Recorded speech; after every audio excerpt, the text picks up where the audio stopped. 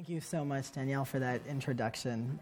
Very much in line with what Danielle was saying. What I have to offer you tonight is it's not so much in the vein of answers. I think that would be arrogant for me to think that I have much of that to offer you. So the thoughts that I have tonight revolve around avoiding trite answers and pursuing better questions. So that's how we'll try to approach it.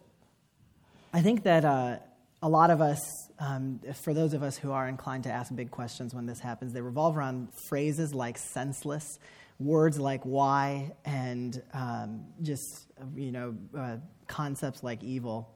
And I think that some of the most common answers that maybe you used to give, maybe you still give, or maybe you hear from others is everything happens for a reason. And I hear this a lot, and I used to offer this to people who were going through tragedy. And lately, or over the last couple of years, I've been thinking through, what actually motivates us to want to say that when something bad happens, to say that everything happens for a reason.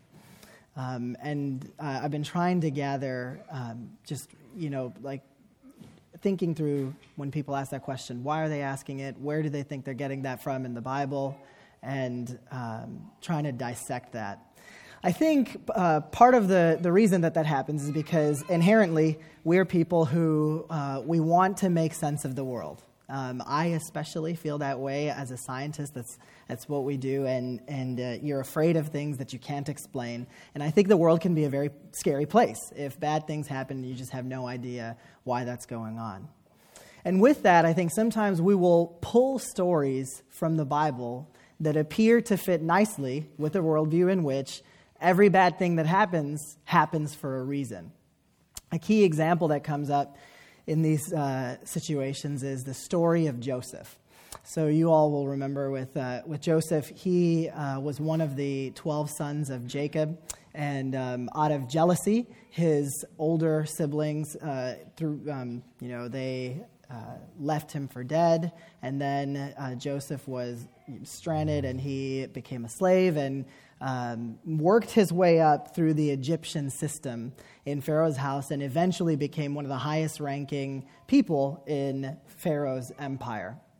So decades later in his life, he actually encounters his brothers again, and he is able eventually to reunite with them and reconcile. And during that time, there's a very famous quote that he says when he's actually able to meet up with his brothers again and reflect on all of the horrible things that happened to him to get him to this point where he can be a high-ranking person in Pharaoh's empire and then also be of service to Israel at that time.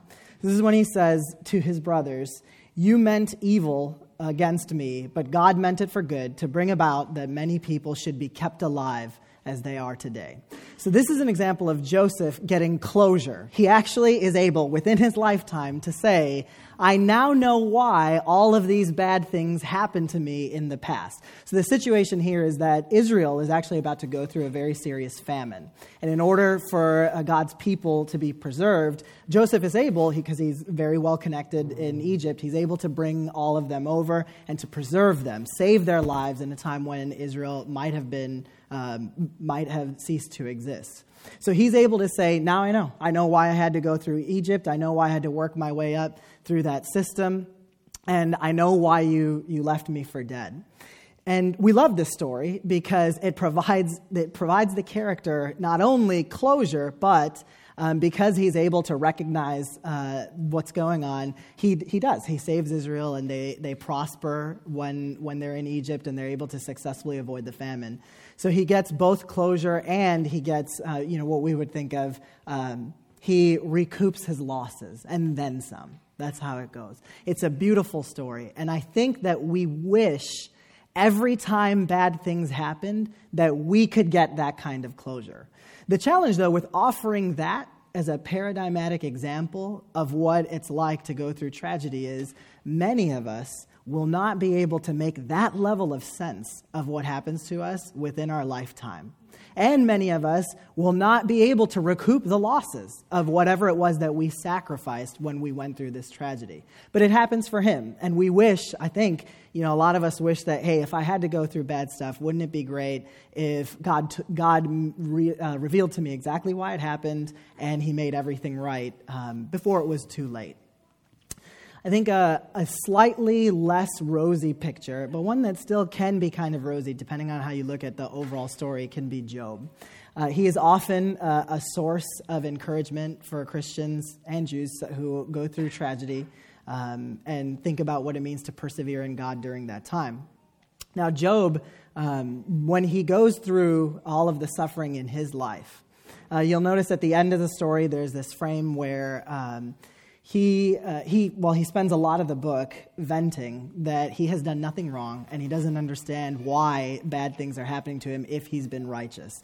And a lot of that is him putting some blame on God for being unfair because he's a good person, but bad things are happening to him. So it must be that God is unfair and he's got to rethink things.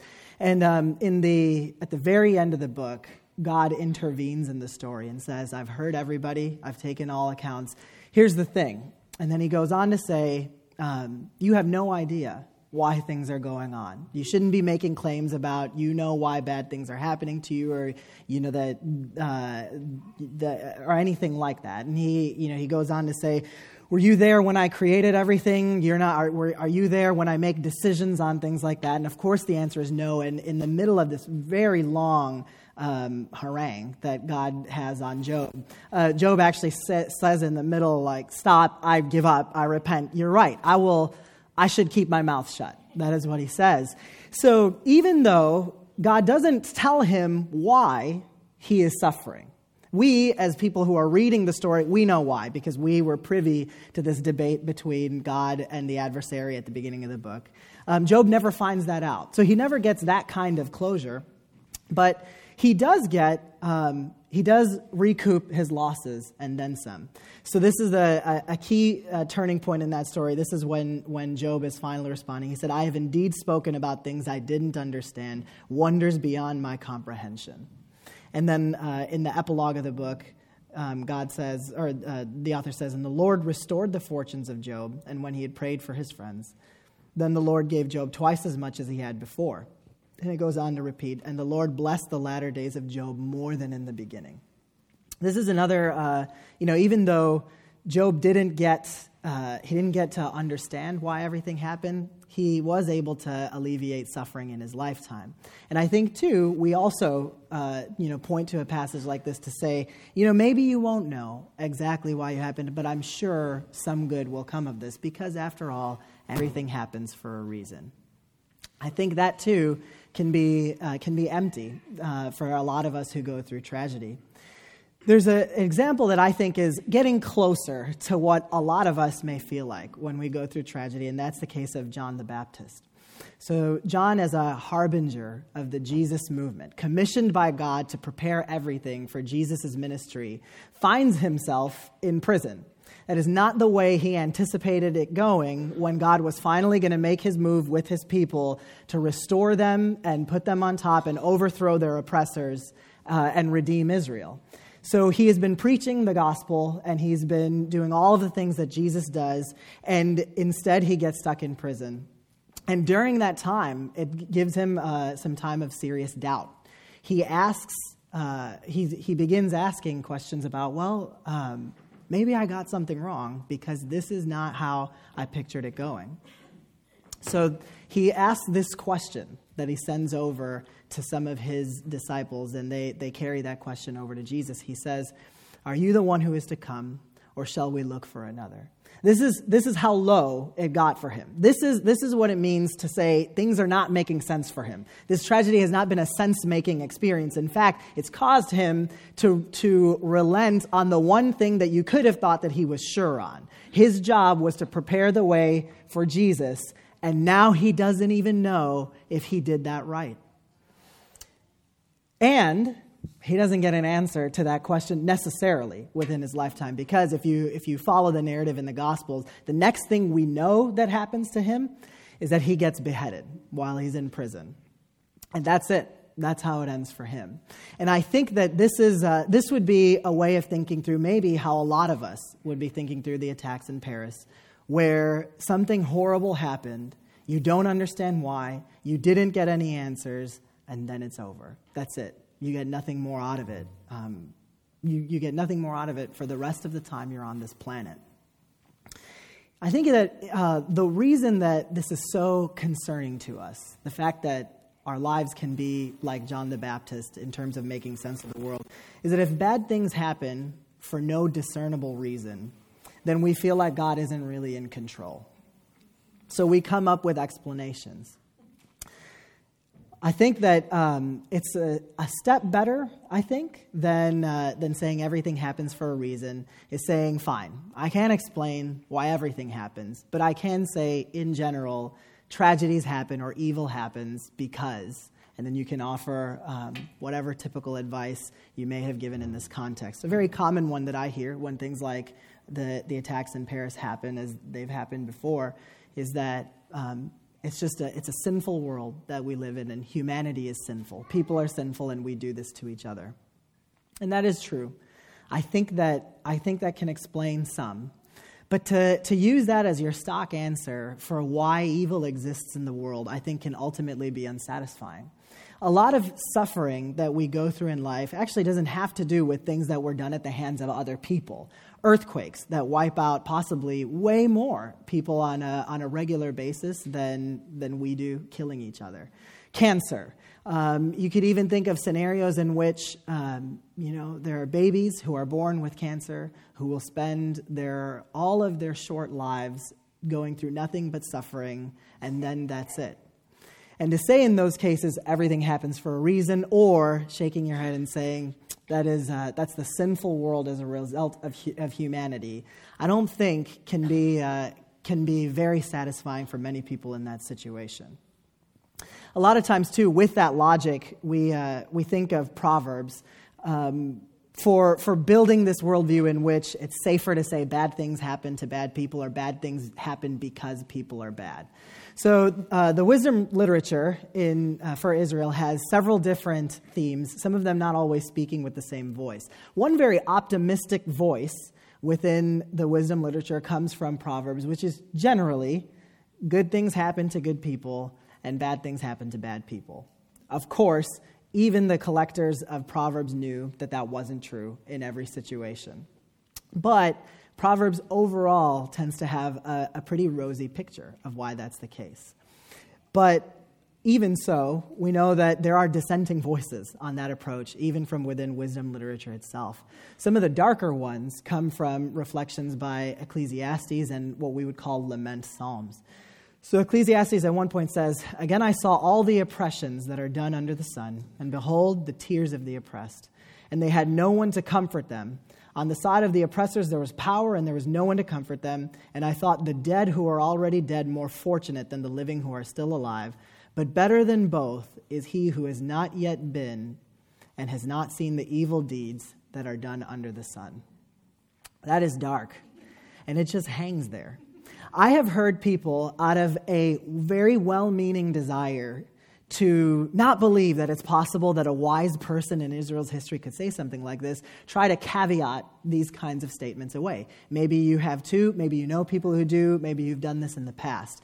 So I've heard that, for example, Ecclesiastes is saying this as a hypothetical situation for this is what he would think if he inhabited a world in which God didn't exist. I've heard that as an explanation for why Ecclesiastes says some of the very dark things that he says. That premise never occurs in Ecclesiastes. It's not like at any point the writer is like, I don't believe God exists. In fact, the reason that he has so much trouble with the way the world is because God exists. He's trying to make sense of why do these things happen because God is there. Another way I've heard it is that, this type of reflection for Ecclesiastes is a foil. And later on in the book, he will say something that is so optimistic that you basically realize that he was only using this as a setup. That's also, unfortunately, not true. The balance of pessimistic and optimistic things occur pretty evenly throughout Ecclesiastes. He goes back and forth. It's not clear that, or it's not fair to say that by the end of the book, he walks away from all of this saying, actually, I know, thank you for giving me a bunch of time to vent. Now I know God is fantastic, and there's a perfectly good explanation for why these bad things happen. It doesn't work that way. That's not how the narrative of the book ends. It's really hard to let words like this stand on their own.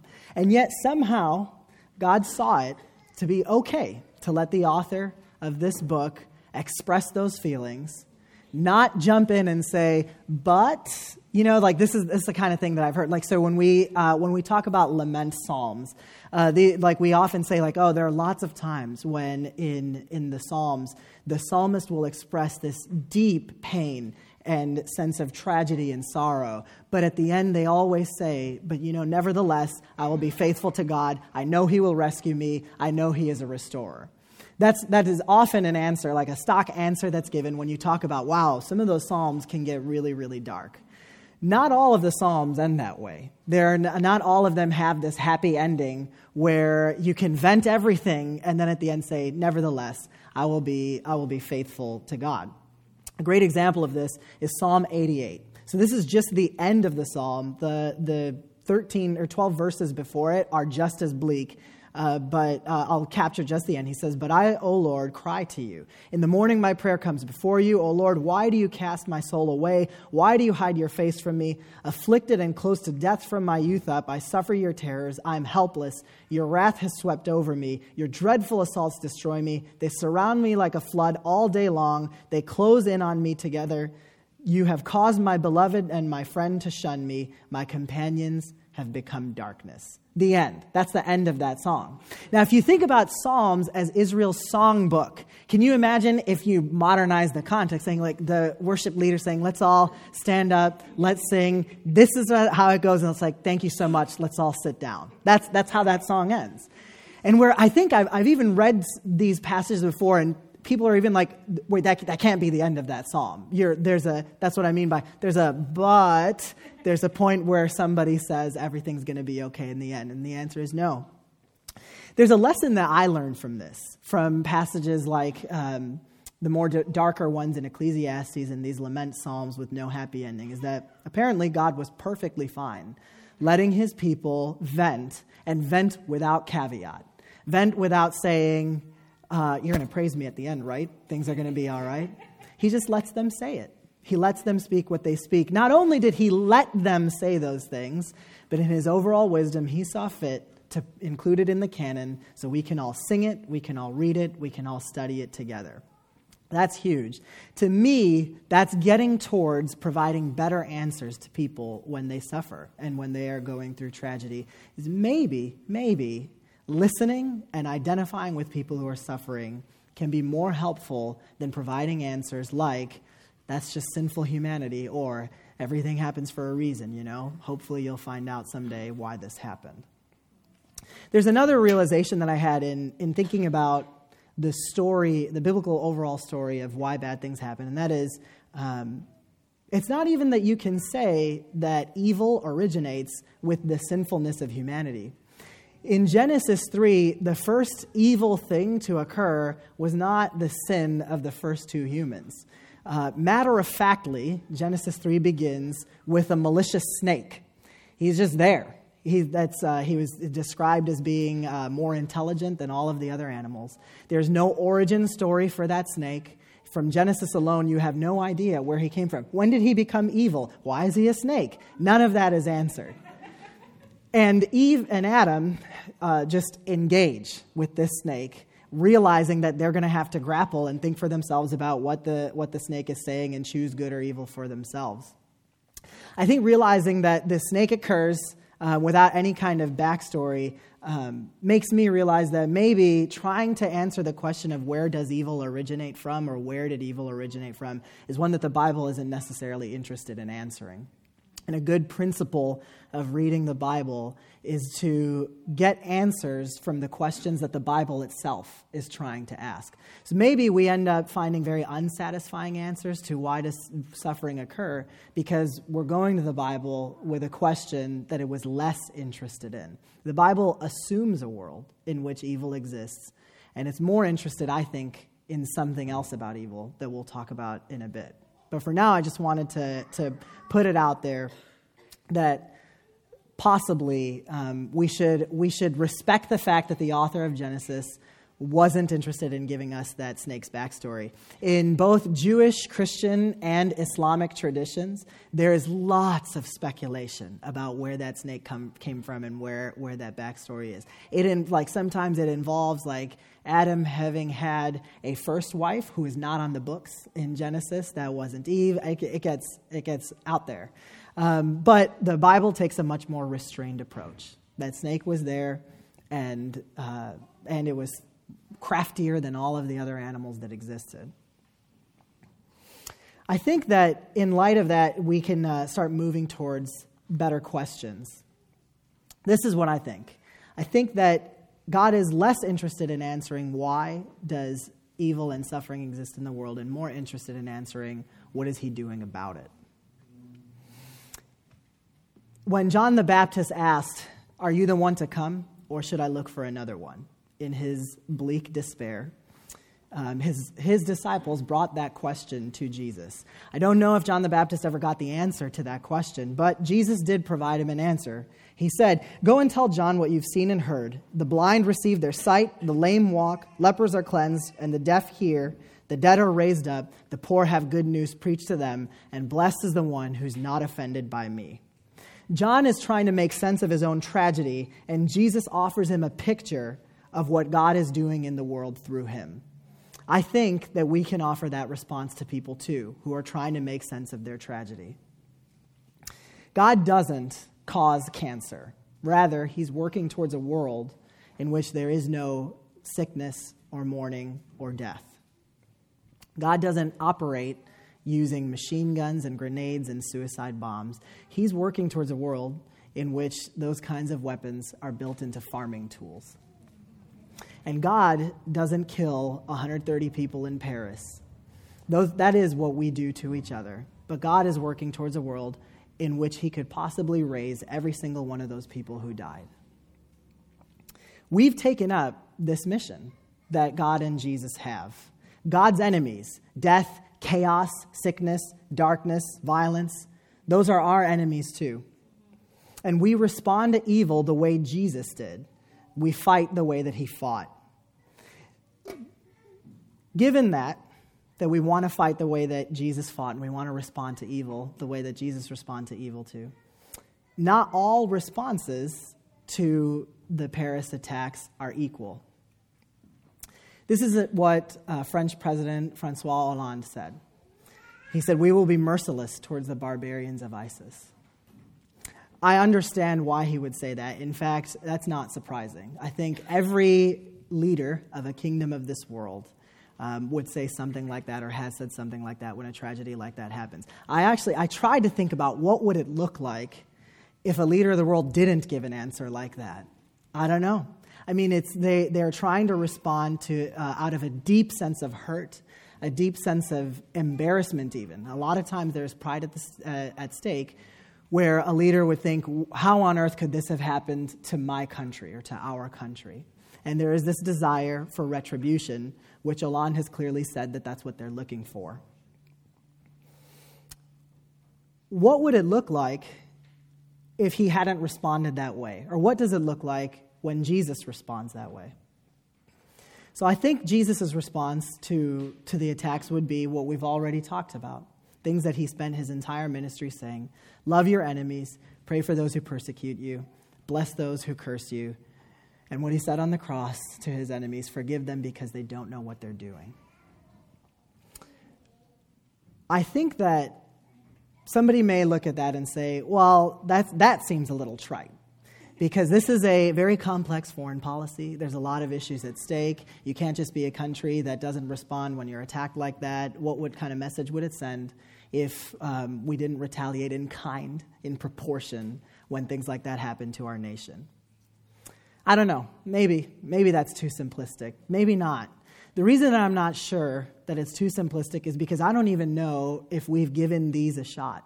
If you've actually tried loving your enemies, praying for those who persecute you, and blessing those who curse you. Can anyone here say that they have prayed for ISIS? That they have wanted blessings to come upon ISIS after what they've done? I know that we pray for our own country's soldiers. We pray for things like them being safe when they're fighting, and for them to return home to their families, and for their families to not get torn up and devastated as a result of war. Can you imagine what it would look like to pray that for the soldiers of the other's country? What would that be like? Because when we pray that we want our soldiers to be safe and do well and come home to their families, what are we hoping is going to happen to the soldiers of our enemies? I don't know. Maybe we don't think about it that much. And maybe when we do, we let it go because it's very hard to reconcile those thoughts that we have with what Jesus says. I think that we're missing an opportunity. I think that this could be a big deal if Christians were known as the people who, in response to the Paris attacks, were taking the lead to genuinely pray for not only for the victims, but for the perpetrators as well. There's another way in which this gets challenging, and it feeds into the worldview that Hollande is speaking from. So, in a world that appears to be increasingly marked with violence, you can imagine violence is the only way to respond. That's the only kind of message you can send.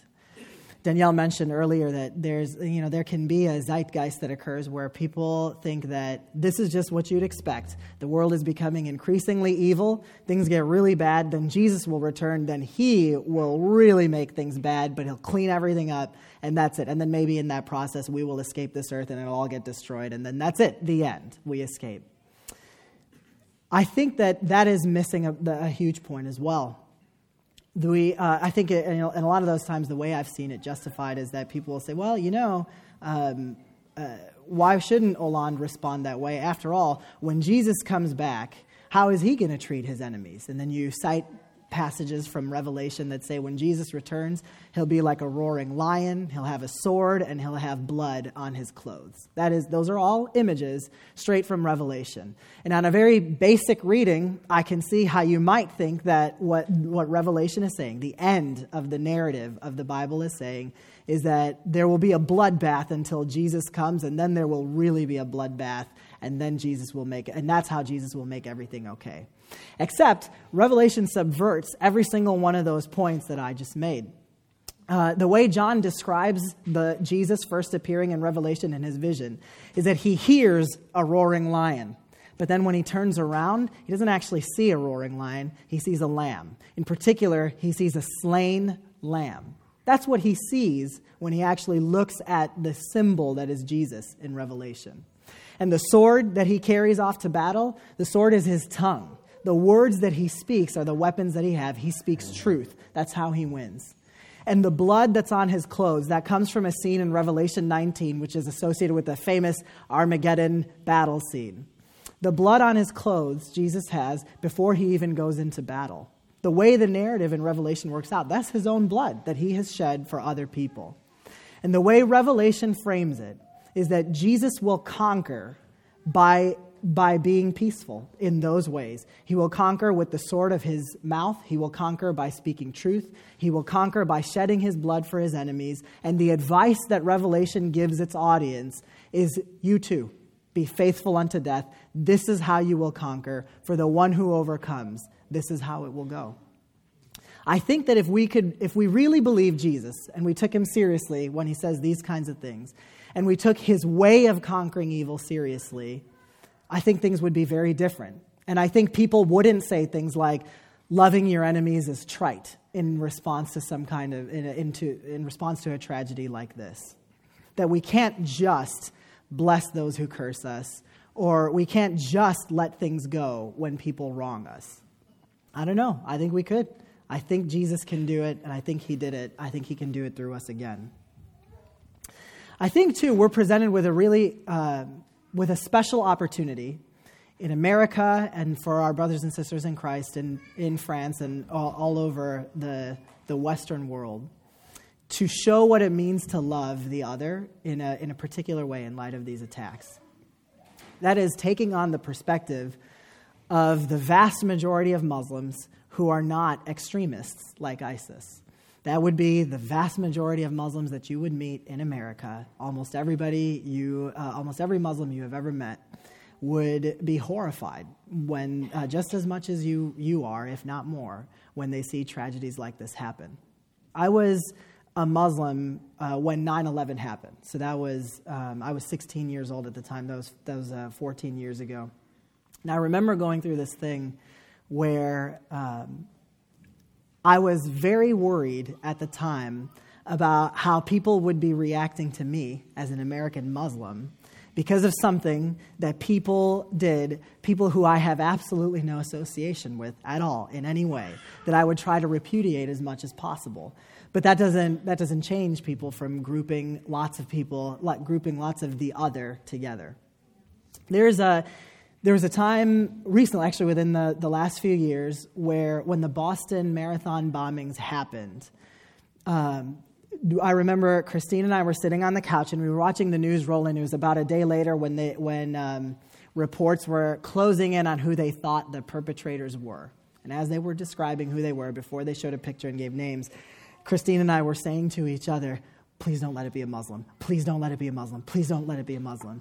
And I learned a year later, I was describing that story to a friend of mine who's African American, and he said, really, you do that? Because when in their neighborhood, when a murder happens, they say the same thing. Please don't let it be a black guy. Please don't let it be a black guy. And we bonded over that. It's this experience of what is this going to mean for us when something like this happens? I'm not a Muslim anymore, but I still identify. I remember what it was like to feel like that, to feel like being the other in this country when my country is rallying around this desire to defend its own people and retaliate, thinking, I wonder what's going to happen to me. I still to this day wonder when things like that happen, what's going to happen to my relatives who are all Muslims? What's going to happen to my friends? What are they going to think? There's a lot of survey research on Muslims, both in America and abroad, that's showing that when tragedies like this happen, the vast majority of them are heightened and nervous because they feel like they will become the target of discrimination and they will become the target of terror in their own areas.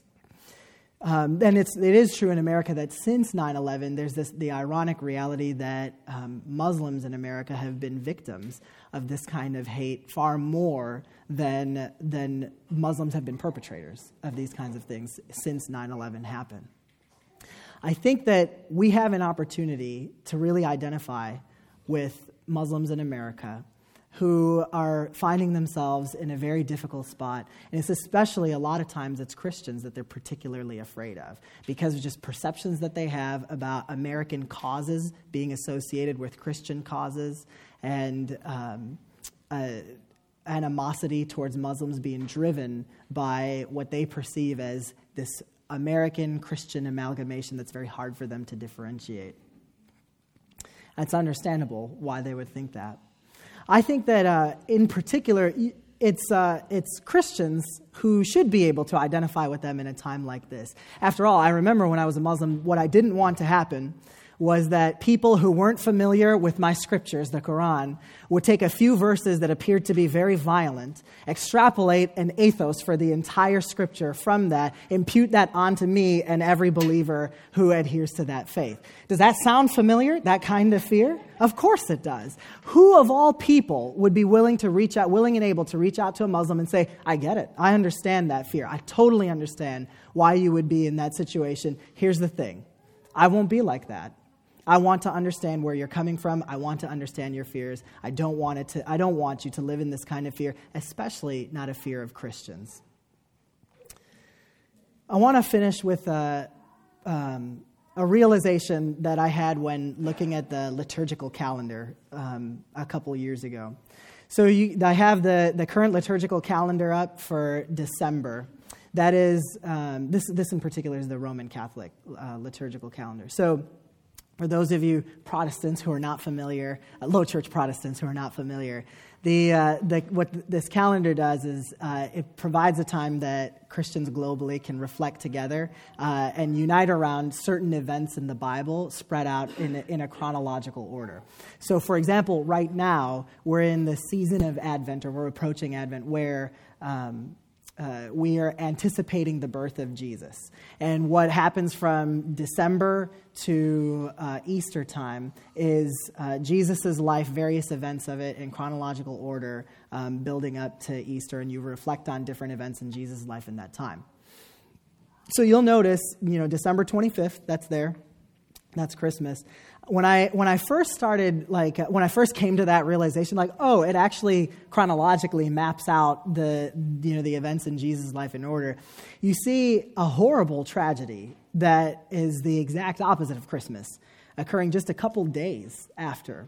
So that is December 28th, which is, I think, what does it say? It's the Holy Innocents. It's called the Feast of the Holy Innocents. You call them martyrs. Do you all remember what that would be talking about? It would have to have been shortly around the time that Jesus was born. That is the feast. It's called the Feast of the Holy Innocents because this was when Herod killed all of the babies who generally met baby Jesus' description in Bethlehem at that time. Here's how Matthew tells it. Then Herod, when he saw that he had been tricked by the wise men, became furious, and he sent and killed all the male children in Bethlehem and all that region who were 2 years old or under, according to the time that he had ascertained from the wise men. Then was fulfilled what was spoken by the prophet Jeremiah. A voice was heard in Ramah, weeping and loud lamentation, Rachel weeping for her children. She refused to be comforted because they are no more. When Jesus entered the world, he entered in the thick of a genocide. This was Herod out to get him and willing to do whatever it took to stop him. As a closing thought, I have a statement from Bible scholar N.T. Wright, who discusses this in his commentary on Matthew in the first couple chapters. And after this, we'll close with prayer, and then we can do communion. So here's what N.T. Wright says. The gospel of Jesus the Messiah was born then, in a land and at a time of trouble, tension, violence, and fear. Banished all thoughts of peaceful Christmas scenes, before the Prince of Peace had learned to walk and talk, he was a homeless refugee with a price on his head. At the same time, in this passage and several others, Matthew insists that we see in Jesus, even when things are at their darkest, the fulfillment of Scripture. This is how Israel's Redeemer was to appear. This is how God would set about liberating his people and bring justice to the whole world. No point arriving in comfort when the world is in misery. No point having an easy life when the world suffers violence and injustice. If he has to be Emmanuel, God with us, he must be with us where the pain is. Let's pray. God, we're so thankful that you've given us this space to be together. And we're so thankful that you've given us a chance to just talk about what is obviously on our minds. It has been a terrible week, both particularly here and abroad. And we are grateful that we can come to you for wisdom and that you will listen and that you don't judge us when we express our frustrations and our senselessness and our good answers and bad answers and good questions and bad questions, that you're there and you listen, and that you're doing something about it. God, you are great and you are powerful, and that's why we can entrust you with dangerous things like praying for our enemies. God, right now, we want to pray for ISIS. Whatever it looks like for you to bless them or for us to bless them, we beg you, do it and empower us to do the same. Help us be creative like Jesus was in responding in nonviolent ways. Help us understand what it means to turn the other cheek in the 21st century. Help us understand what it means to walk a mile with our enemies. God, we know that vengeance is yours, and we know that the way that you want the world to operate is through subverting violence, and so we entrust that to you. We ask that you bless ISIS and you bless everyone who is a perpetrator of violence, and that you bless us when we find ourselves in that sorrowful position of being perpetrators or perpetuators of violence as well. God, please be with all of the victims of all of the evil forces and darkness in this world. Please provide them comfort in a way that only you can. And Lord, as we reflect on these events and take communion together tonight, please help us love and appreciate and understand everything you did for us through Jesus and his resurrection. You put his body back together again after it entered the grave. We know that you can do the same with everyone who has died on this planet, and we know that you're rebuilding a world to come in which there is no death and no mourning. Please help us to take comfort in everything you provide. It's in your Son's name we pray. Amen.